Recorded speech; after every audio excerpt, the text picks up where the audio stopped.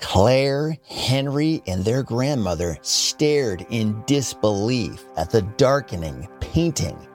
The once happy and busy marketplace was now nearly empty as the villagers rushed to find shelter from the approaching storm. "We have to go back and help them," Claire cried. And her grandmother placed a hand on her shoulder. "I'm afraid it's too dangerous now, my dear. The magic is too unstable." "But we can't just let Eliana and everyone else disappear," Henry said. "Isn't there anything we can do?" And the grandma thought for a moment, and then all of a sudden, her eyes lit up. "Well, there might just be a way. Remember, back when I first made this painting, I used enchanted paints from a wizard shop. And if we could find where he is now, perhaps he could re-enchant it." There was a glimmer of hope in the children's hearts as they quickly asked her to describe the shop and what the wizard looked like. And their grandmother told them, "Well, everything I remember was from such a long time ago. His name was, Merlin. It was Merlin, that's what it was," she suddenly recalled. "The sign above his shop said, 'Merlin's Magical Emporium.' But it was in a different town, and it was many miles from here." Claire and Henry both knew what they had to do. They quickly packed their backpacks with snacks and supplies, and they set off down the road in search of the wizard and his magic shop. And their grandmother waved them off and wished them luck. "Good luck, kids. If your parents ask where you are, well, I don't know, I'll think of something." Their grandmother knew their quest was dangerous, but she also knew they were the painting's only hope. There was a whole other world that depended on them. Claire and Henry walked for hours, stopping only to rest and look at the map their grandmother had drawn for them. And finally, just as the sun was beginning to set, they arrived in the next town. And it was a little bit larger than the town they lived in, with twisting streets and towers peeking over sloped rooftops. Claire wondered out loud, "Wow, where do we even start looking?" The thought of finding one shop in a town they had never even been to seemed impossible. And did Merlin's shop even exist anymore? Was he even alive anymore? It was decades ago when their grandmother first met him. She could hardly even remember his name. And as they stood, wondering which way to go, they heard a voice calling out, "Hey, you two look like you're a little lost. Can I help you find something?" And they turned to see a girl about their age, smiling kindly at them. Claire quickly explained what they were doing on their quest. "We're looking for Merlin's Magical Emporium. Does that name mean anything to you?" And the girl said, "Merlin? Well, of course. I know just where he is.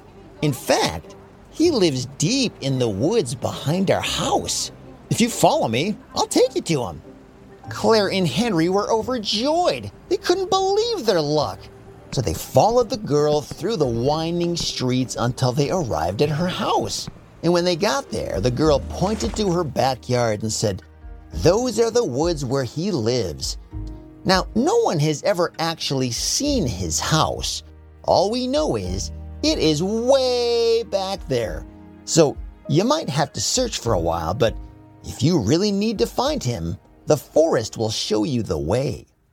Claire and Henry knew they had to be brave, and they couldn't stop now. They had already come so far. So they thanked the girl and began walking into the woods. And as they trudged into the forest, Claire shouted back, "Thanks so much for your help. What was your name?" And the girl shouted back, "Nora. The name is Nora."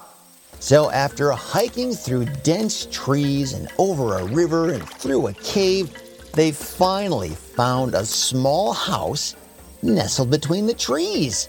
And in front of the house was a mailbox that just had one word on it: Merlin. "Well, this must be it," said Henry as he ran up to the front door and knocked.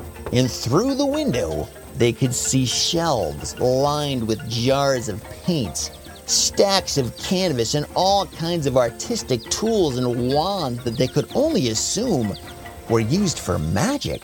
And then they saw an old man with a long white beard as he came to the door muttering spells and holding 2 vials of bubbling potions. And the wizard looked up and said, "Oh, yeah, I haven't had visitors here since... Well, I've never had visitors here. However did you children find me?" "Oh, well, we met a girl named Nora who told us you were back here deep in the woods," said Claire. "Oh, yes, dearest Lady Nora. Well, if you've found me here, it must mean you truly need my help, or the forest wouldn't have shown you the way. Whatever can I help you with, children?" Claire and Henry explained everything to Merlin as he listened closely, stroking his beard. Yes, I see.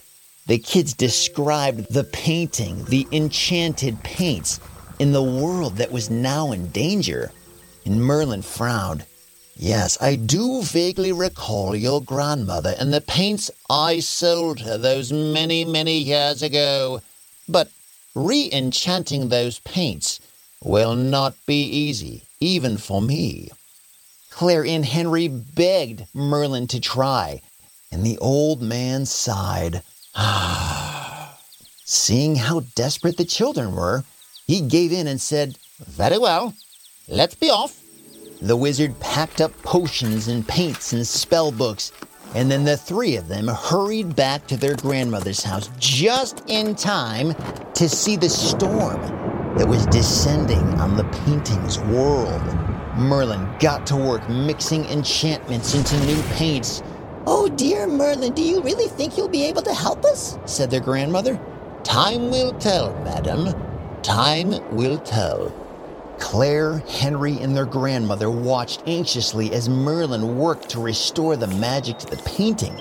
And the storm raged viciously, threatening to destroy the entire marketplace.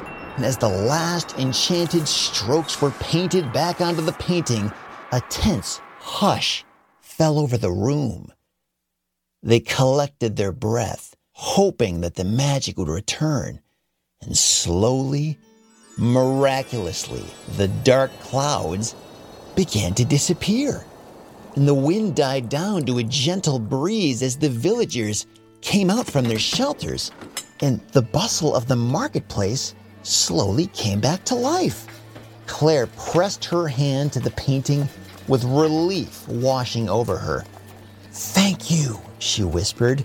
And in the marketplace, Eliana waved back. The magic had been brought back to the painting, and there would be many more visits and adventures now that the 2 worlds were connected once more.